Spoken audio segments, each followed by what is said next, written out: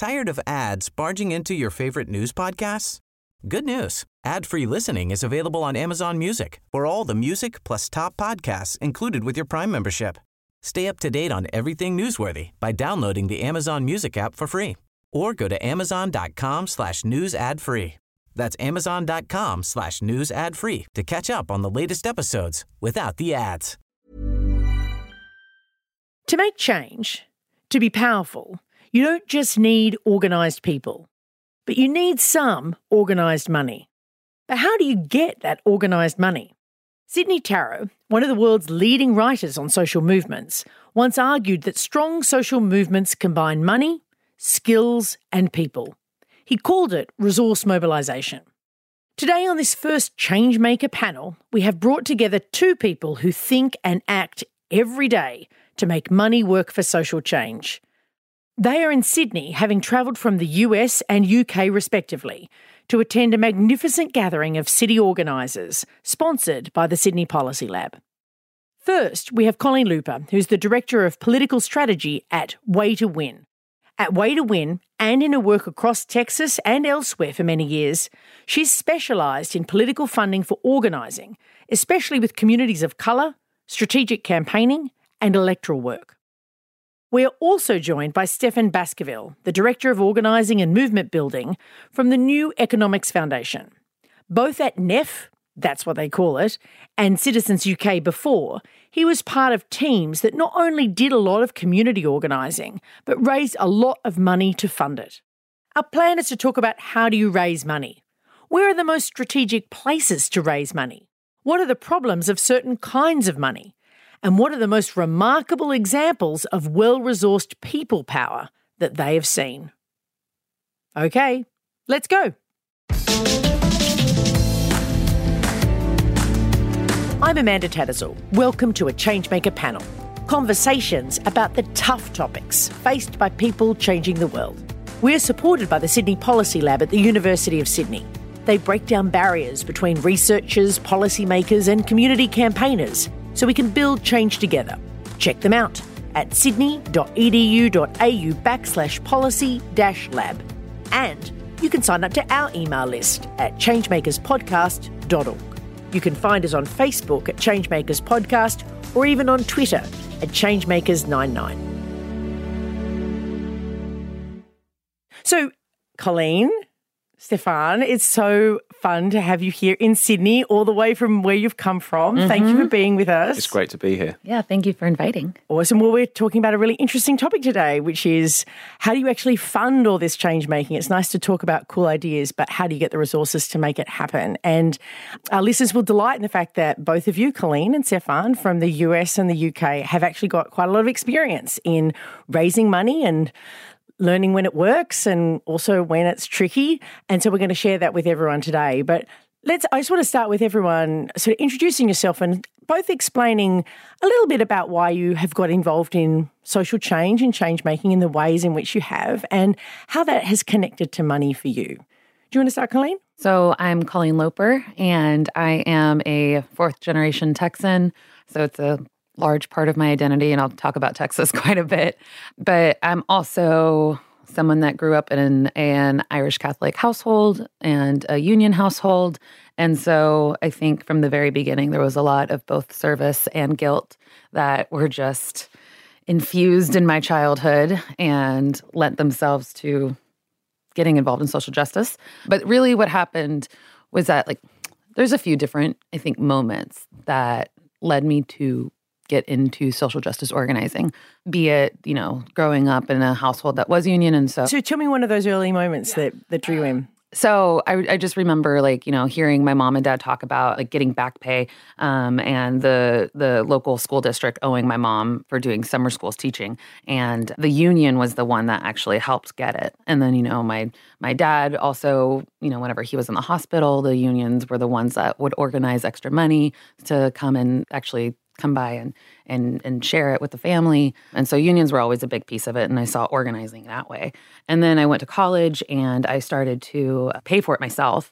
And so whenever they increased tuition in the U.S., I was really angry and honestly a little bit scared too. And so that's why I was like, okay, well, what can I do about this? And that led to protesting, which led to organizing, which led to an internship, which led to a job. And it was kind of like a snowball, but one that was incredibly productive and a little bit addictive too. And that job that I had was on a campaign, and that campaign ended up being President Obama's campaign. And through that, I met all of these really wonderful people who just seeing them be empowered and seeing them figure out how to make local change in their own neighborhood was something that I thought I was going to do for about a year. And instead, I just continued and I'm still doing it. But now my journey through my career has led me through different places, So I went from working in Nevada and Florida and Texas on various campaigns. I was a political director for a statewide organization that recruits, trains, and support pro-choice women called Annie's List. And there, that was the first time that I had an intersection with money in politics, because I saw how much we had versus how much or like how little we would have really affected the ability of us to engage different communities. Do you make the decision to have 12 mail pieces versus having a door-to-door conversation because one is just so much more expensive?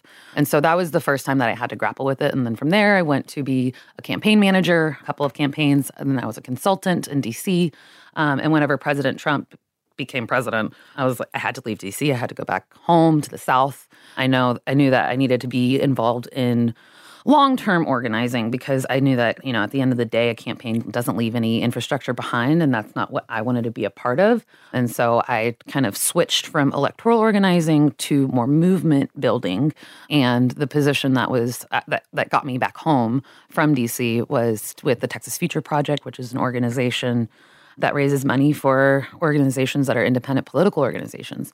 And then from there, I went to Way to Win, which is where I'm the director of political strategy, and I get to work in 10 states, and we're just trying to upend politics as usual, particularly in the philanthropic space, because so often, not just campaigns have to deal with how much money they have or not, but also the organizations who are doing the year-round work. And so they're doing some direct services, but then at the end of the day, they have the trust with various community members that are not going to, honestly, they're going to be overlooked by most of the campaigns because they're low-propensity voters. They're people that don't have means. They have, maybe 2 or 3 jobs. And so most campaigns are like, oh, well, they don't have the time, and they're not as dependable voters. And so, but these organizations have been organizing them to go and, demand more resources after a hurricane. They've been working hand in hand with with folks to help them move through the immigration systems. And so whenever they say, hey, it's time to go vote so that we can elect people who are going to make it a little bit easier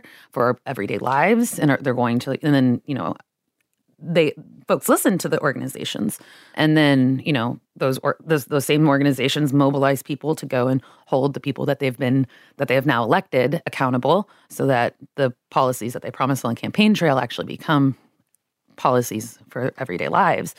So I think that it's incredibly important that that type of infrastructure is there, but it takes a lot of resource and it takes a lot of people power, a lot of money. So that's kind of how I have navigated from hearing my mom talk about unions and the importance that they led, and how they were able to then buy, my coloring books, to then making sure that other organizations have the resources to create that same help for other folks. Awesome. Thank you. Stefan, tell us a little bit about your journey. So I grew up in South London in a very diverse community called Brixton, which is the site of a lot of immigration of Caribbean people in the aftermath of the Second World War, when the British government was founding the National Health Service and needed to staff it with nurses and also rebuild the country after the Second World War. And so there was a huge labour demand. So I grew up in a kind of very diverse ethnically and racially community. And that was kind of a big part of our identity growing up. I guess another part of our family history was that my father's parents were Jewish refugees. And so we grew up with a strong sense of the importance of politics, the value of democracy. My grandfather and grandmother arrived in the UK in March and June of 1939 as teenagers. And so although Jewishness was not a big thing in our household growing up, the fact of my grandparents fleeing was. And they also became very political people. They were trade unionists, and they had a kind of strong commitment to politics and to protest and to being engaged. So I guess I grew up in a home that was interested in those kinds of issues, and encouraged by my parents to engage with those kinds of questions. And growing up in South London, I guess I witnessed very significant inequalities of wealth and life chances, and saw the impact that money and income have on different people's lives, and how much easier it is and how much more freedom you have if you grow up in a home that has a reasonable or a lot of money, and how much harder life is if you don't. So I guess that's the kind of context and a bit about my background. I came to organising through, I guess, being interested in making change in the world and wanting to have an impact, and discovering it at university through getting involved with a campaign to win a living wage for the people who cleaned the university libraries and other buildings. And through that, connected to Citizens UK and began to work with them in London during my breaks in between terms from university. And I guess I began to learn the tools of organising, applied them as a kind of student politician running the student union in Oxford. And then after that, went to London and worked full-time as an organiser with Citizens UK for 7 years, during which time we did broad-based community organising on a whole range of issues, but focused a lot on the question of the living wage and building a living wage campaign that sought to win for low-paid workers a wage that was based on the standard of living as opposed to a kind of legal statutory minimum floor. And I guess the drive of that work came from meeting with low-paid workers, mostly and people of colour. And so there's a very significant extent to which the question of money intersects with race around income in particular, I think in certainly around low-paid work in London, but I imagine that's true elsewhere as well. And, meeting with people who were working 2 or more jobs on the legal minimum wage, but still not having enough to put food on the table and spend time with their kids. And there's just a very basic injustice about that needs to be ended. And so as an organisation at Citizens UK, we built a campaign with a whole diverse kind of alliance of institutions to take on initially kind of corporate employers in the financial services sector in London, but subsequently universities and then the national government and the retail sector to try and build a growing number of employers that would commit to this higher standard. And through, I guess, all of that was premised on being able to staff and resource an organisation that was capable of organising people and building the power and the pressure that you need to get the right decisions made. And we could maybe talk more about the sources of that money and where it came from, because it came from a mix of places, and some of those places, I guess, offer lessons about how we should continue to do that in the future.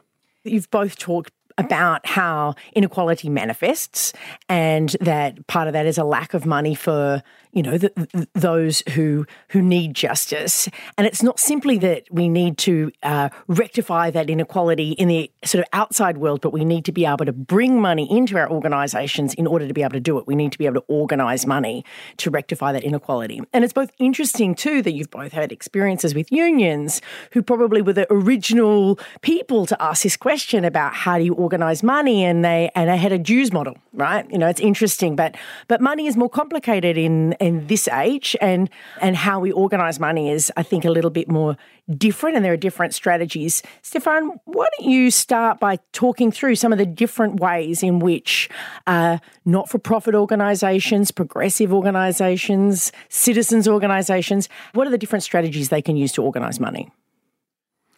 So, I think there are several different routes that you have, and a very significant one in organising is the question of hard money and raising a dues base. So, building a kind of diverse set of regular contributions from a membership base, whether that's individuals or institutions, who have an ownership over the organisation that they're contributing to, are able to exercise some accountability for how the money that they contribute is then spent in terms of what the staff do that with their time, who are paid using those funds. And so there's a great strength in that, because it also gives an organisation that has a strong dues base a kind of independence from other interests. So there's the old fable or tale of the Pied Piper of Hamelin, which gives us the phrase, he who pays the piper calls the tune. And, there's a very significant extent to which if you have money, you're able to determine what it's used for. And so building a kind of hard dues base means that you're accountable to the members or the beneficiaries who are contributing. And also, if you're doing work well, means that you have a kind of stability over time because you've got a base of people who contribute year on year to something that they believe in and have some ownership over. I think the truth of that is that it's really important, but it's also really hard. And particularly if you're organising for social justice, you're often organising with people who don't have a lot of money or with institutions who don't have a lot of money. And so that inevitably leaves a gap. And then you have to think about how you fill that gap. And can I just step in there? Because you're not suggesting that people shouldn't pay money even if they don't have much. It's just that they don't have enough money to contribute to cover the costs of the whole thing, yeah? Right. Because there's that benevolent attitude that also happens that, the poor, they can't possibly do it themselves. We'll have to set up a philanthropic organisation for them. That's not the model that you're talking about, yeah?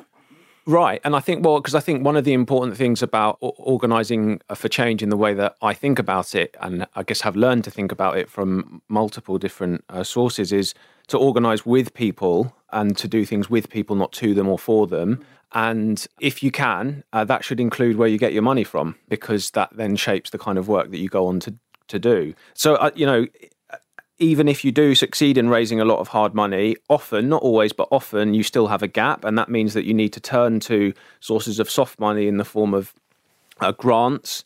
Sometimes people take grants from government. Sometimes they take them from philanthropic foundations. And I guess that's vitally important. And there is a really, really significant role for philanthropy and for donors in helping to shape kind of social justice campaigns and efforts for change. But it also does have challenges.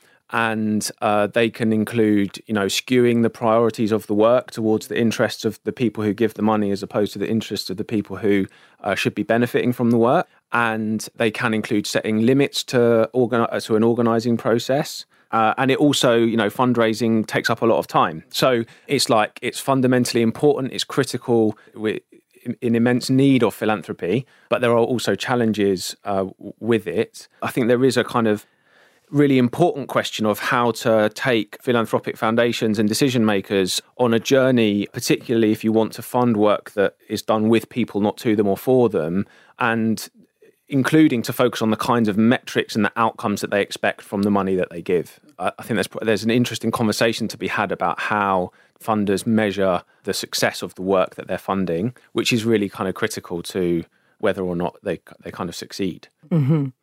And so, Colleen, you've obviously also had an enormous experience with raising money. I know that you've worked with not only with hard money, but with questions of soft money and also with small donations as another strategy, or crowdfunding as another strategy for organising money for not-for-profits. How have you found those two strategies for resourcing our work to work?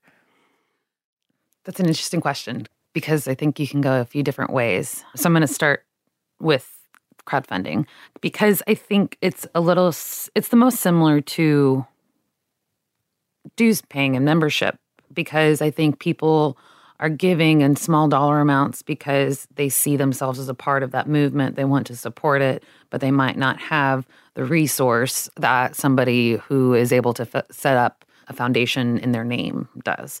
So I think that it's a way of, even if there's a geographic disparity, you can give to a candidate, you can give to an organization, and you get to be a part of it now. And it's a true way of ownership. And you're saying that, I see myself as a part of this and with this movement. And so I think that small dollar donations is another way that you can scale in a way that you're going to then continue to be accountable to the mission as opposed to being accountable to the funder. And I think that there's a couple of things, at least in the States, that I can speak to. I don't know how it's happening in the rest of the world, but I think that there's more and more people who are starting to view themselves as both. I think that there are more people who typically give their time and are starting to give their treasure, and there are people who are, typically donors, and they're starting to be asked to go and block walk or to show up to an endorsement forum or something like that, or to show up to City Hall to make calls, whatever the action might be. I think that people are starting to see that they don't have to be siloed into being a donor or a doer, and you get to be both. And I think that there's a lot of power in that because, there's an activist in the United States who's recently passed away, Paul Booth, who said that in order to have power, you need money or people, and to have moral authority, you need both. And so I think that small dollar donations are a really interesting way to have both. Mm. And also, it's what I'm hearing from you is that they're a form of hard money in the sense that there's accountability, but also there's a pathway to engagement. An organisation puts $20,000 into Citizens UK or Sydney Alliance or a different kind of organisation. They're not just putting their cash in. It's a symbol of their organisational commitment to the cause. And for individuals, crowdfunding when it's done really well is like a gateway drug to democratic participation. Absolutely. I think the Beto O'Rourke campaign in 2018 did this really well. I think that Elizabeth Warren in the United States is doing this really well right now. And, politics is place-based. Political power is place-based. I do think that with more digital organizing, there are ways for people to be engaged in a less place-based way now. Well, Beto O'Rourke got lots of his money from outside of Texas in his race for the Senate. It wasn't most of it, but it was quite a bit. Yeah, it was heaps. And I think that, now you can text, right? Like you can go to a candidate's website and sign up to text voters in a specific area. But, you could live in Maryland and have texted for Beto O'Rourke in Texas. And then you're talking to Texas voters about and it makes sense because it's federal. And so the position he was running for ultimately did have, stake across the nation. But he would have been representing Texas voters. But, anybody could. Any other person living in the United States could have done that. And so there's an interesting, a disassociation between place and power that you get in this digital age. And I think that small dollar donations is one of those manifestations. Mm-hmm. So, everyone's talked really positively about how you can raise the money and, it's all great. But, we know that actually not only is money a real stress in organisations, that lots of organisations who are trying to make change really find it hard to raise enough money to be able to operate.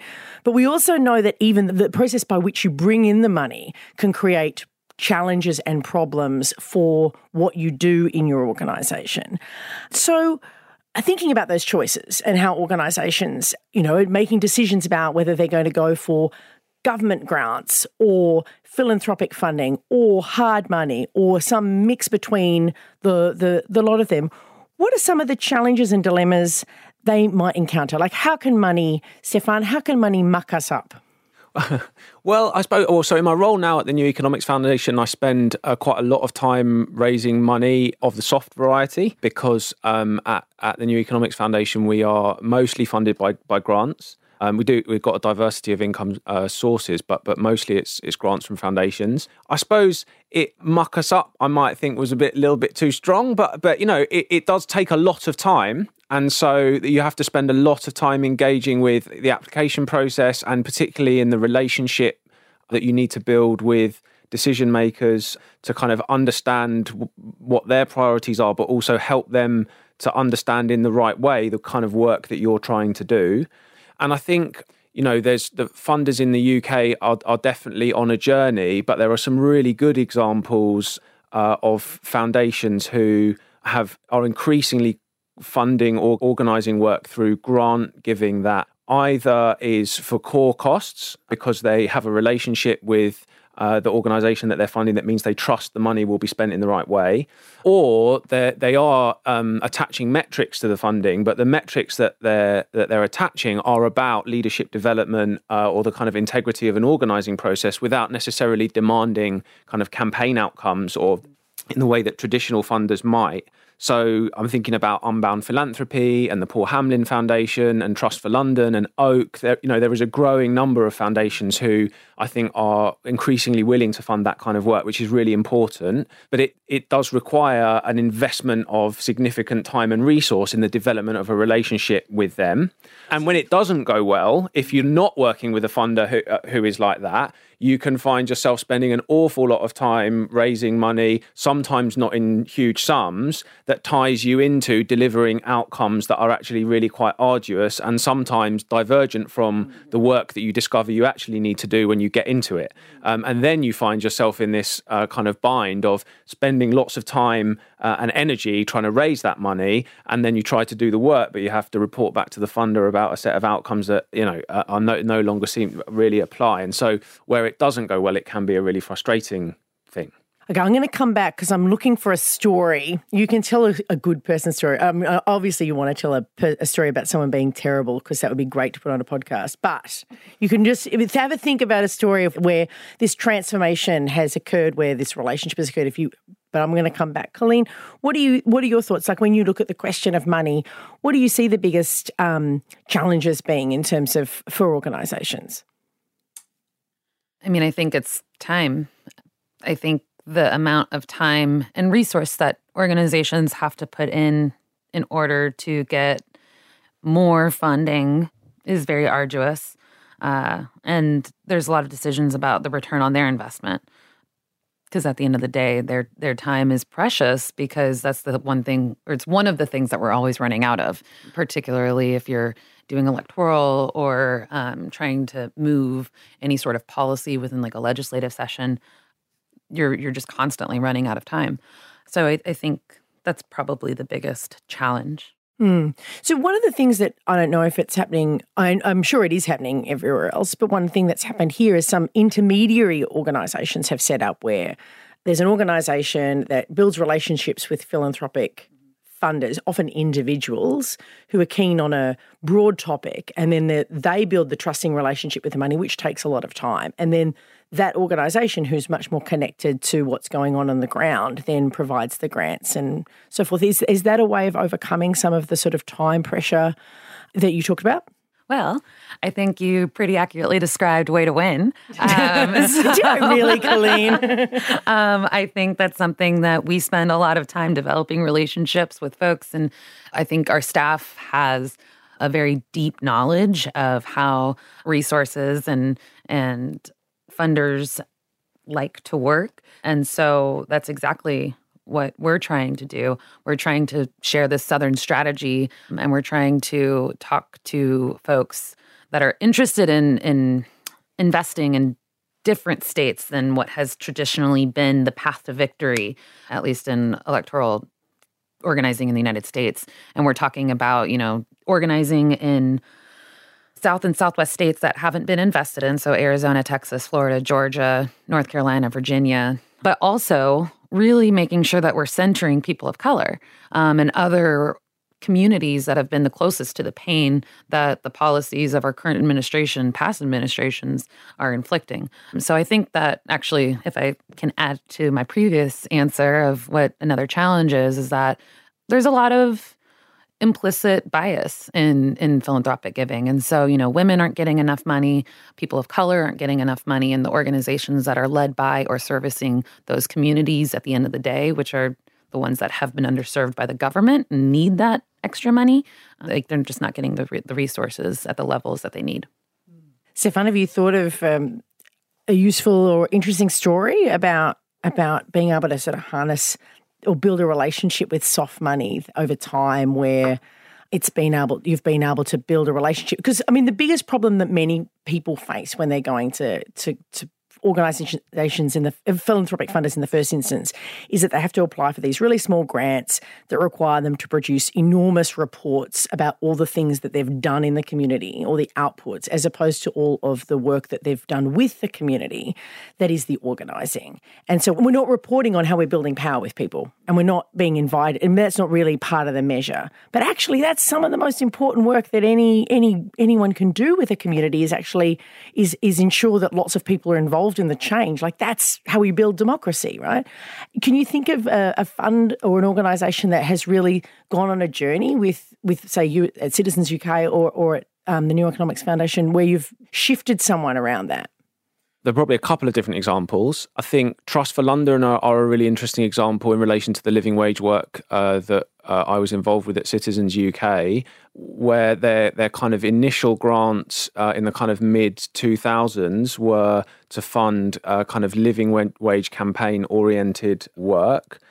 They subsequently made a really significant grant over the course of several years. It was a 4-year grant that helped to undergird the campaign, but also lay the basis for a social enterprise, which became the Living Wage Foundation. And I guess I pick on that example because it's an interesting example of a partnership between a community organisation and a funder that leads to a social enterprise being developed, which then itself helps to generate income from the employers who are signing up to the living wage that can be recycled back into further living wage campaign and community organising work. So, Trust for London were a kind of key partner in that whole process, and their understanding of organising and support for organising kind of grew over the course of that time. I think an example from my time at NEF would be the Tudor Trust, which is a grant-giving trust in London, focused mostly on grassroots work, but they were involved and gave some grants to the New Economics Foundation in the very earliest days of its existence, back in the kind of late 80s and early 90s. So there's a kind of long-standing relationship with the organisation. But, they have been paying attention to what's developing in the world of social change. They can see that there is a movement towards doing things with people, not to them or for them. They have become supportive of a kind of community organising methodology over the course of the last kind of 15 years. That means they're increasingly willing to back community organising efforts, and also kind of movement building efforts, that actually there's a value in resourcing organisers to spend time developing relationships and building capacity and power, even if you don't know exactly what the kind of outcome of that work is going to be. And in the course of our kind of most current work with them, I've been really struck by their willingness to embrace the uncertainty of that, right? That actually the truth is it's really uncertain. That means that there's a kind of risk to doing that kind of grant giving because you don't know. But if you kind of believe in the work and in the proposition, if you have a relationship of trust, if there's a track record that you feel you're investing in, then I think those are some of the things that funders feel kind of comforted by to get them to take the step and to begin to fund that kind of work and take the risk on the uncertainty. Yep, fantastic. So, and you raise this idea of social enterprise, and in the zeitgeist, if you go to a business school, people are talking about social enterprises as being another extraordinary, interesting, creative way to fund, and it sort of fits in sort of halfway between hard and soft money in a way, like especially depending on how the social enterprise is established. But there's lots of other ways that there can be interesting uses and ways to sort of claim money. You had a few examples, Colleen, from the US about sort of creative strategies that some interesting organisations are doing. Do you want to run through them? Yeah, I'll just kind of like bullet points. So there's Lucha in Arizona, which is Living United for Change in Arizona. They're this fantastic organization that service people of color, immigrants, particularly in Phoenix and other cities in Arizona. But some of the things that I've heard their leaders who are just brilliant, I've heard them talk about a couple of things, from raising money so that they can actually purchase their own building so that they're not going to have to pay rent anymore, but then they'll actually be making investments in themselves and have property in case there's another recession or, something like that, so that they actually have capital that's their own. So they've talked about that. They've talked about that, in the next few years, Arizona's marijuana laws are going to be changing, and it would be really interesting for them as an organization to own one of the medical marijuana licenses, recreational marijuana licenses, and then reinvest that into their C4. I think that's just incredibly brilliant. There's another organization called the Statewide Alignment Group in Florida, and they have created an LLC so that they can vend to themselves. It's called Hard Knocks, and they are their own canvassing program. So whenever they need to really scale out for electoral organizing, they can purchase that service as opposed to going to a national organization that is like another national organization that could do it for them, but they're really investing in themselves and people and relationships for the future.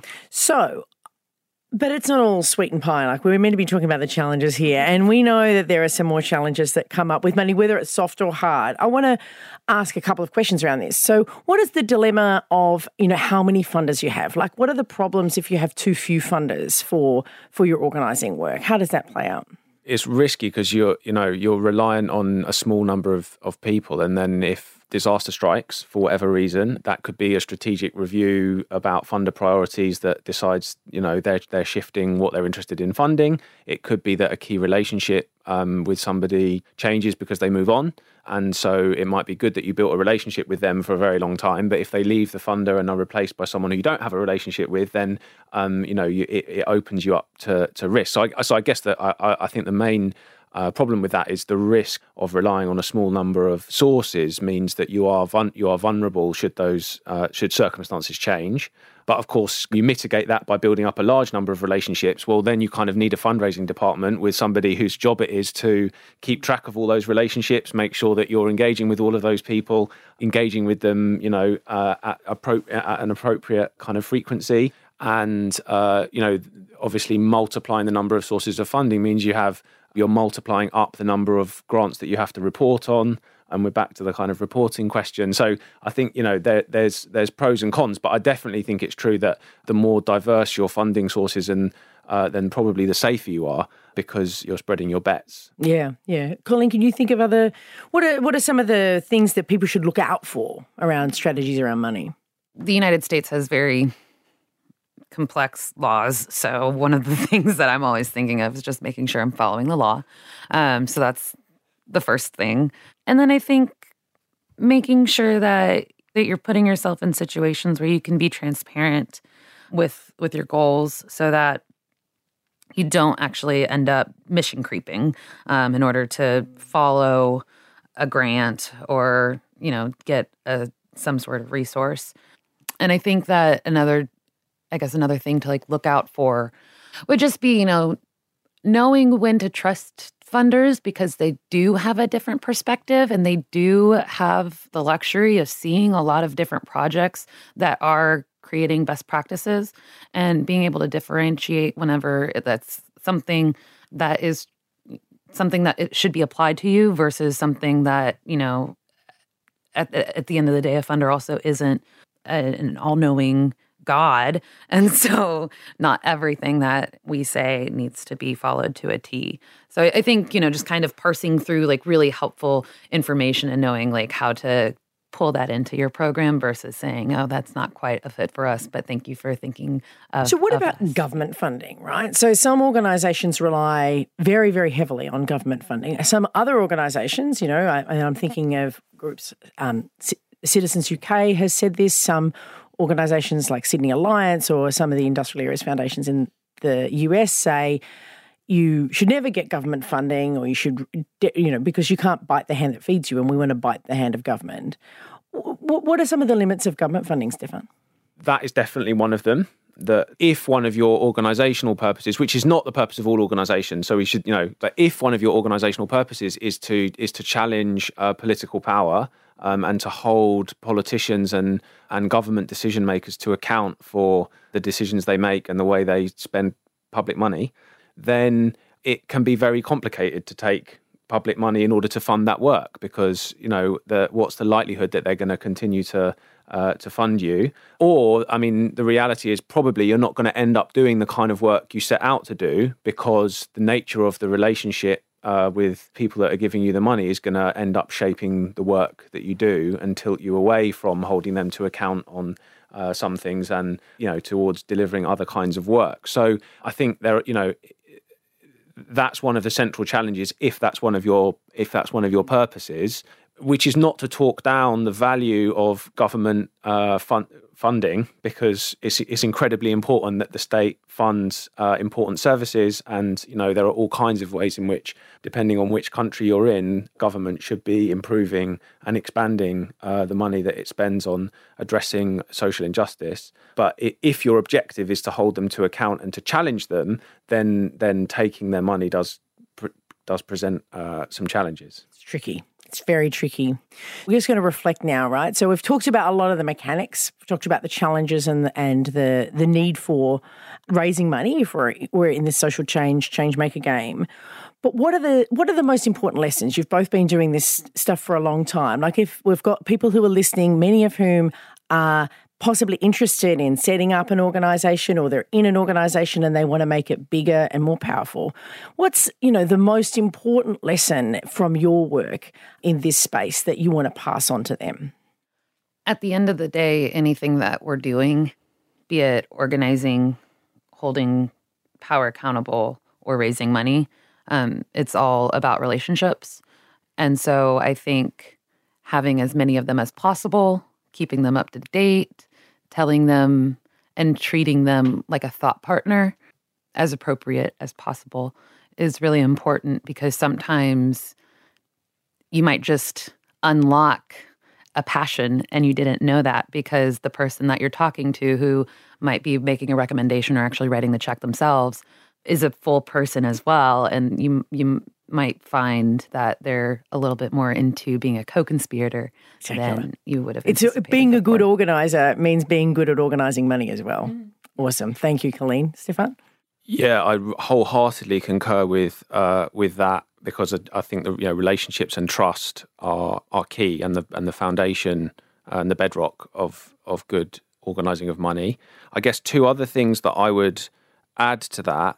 The first is that money's really hard to talk about. I don't think it's a uniquely British thing, but good. It's good to have that confirmed. But culturally, it's often really sensitive to bring up the topic of money, and people are not often used to asking for money, even in small sums, leave alone asking for very significant sums of money. So, and really addressing the root of that is about valuing yourself, and both believing in yourself and your colleagues and the people that you work with, but also believing in the value of the work that you do, and being willing to look someone in the eye and say, I am deserving of the money that you've got, because you should be giving it to us so we can achieve these things.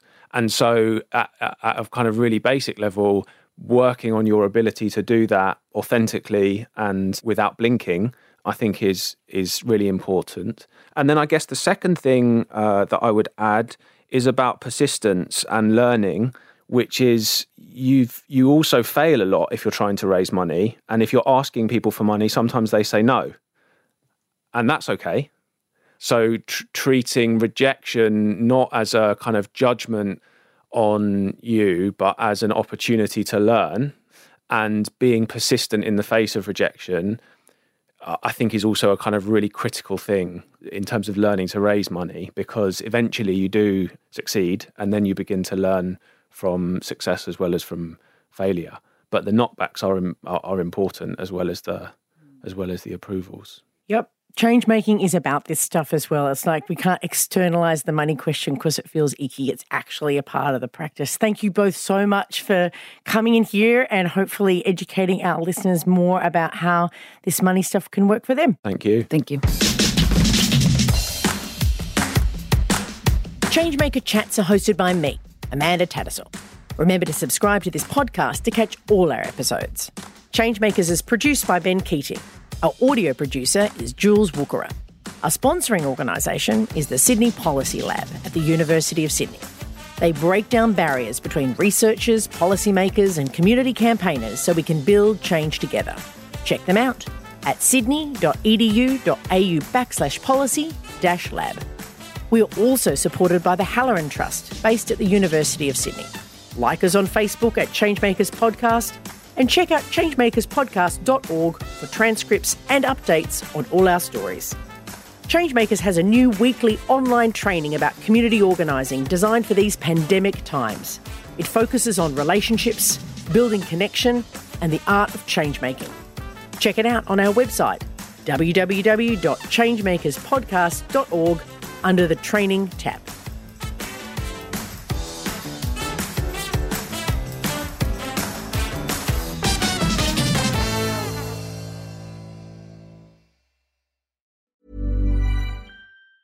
Tired of ads barging into your favorite news podcasts? Good news. Ad-free listening is available on Amazon Music for all the music plus top podcasts included with your Prime membership. Stay up to date on everything newsworthy by downloading the Amazon Music app for free or go to amazon.com/news ad free. That's amazon.com/news ad free to catch up on the latest episodes without the ads.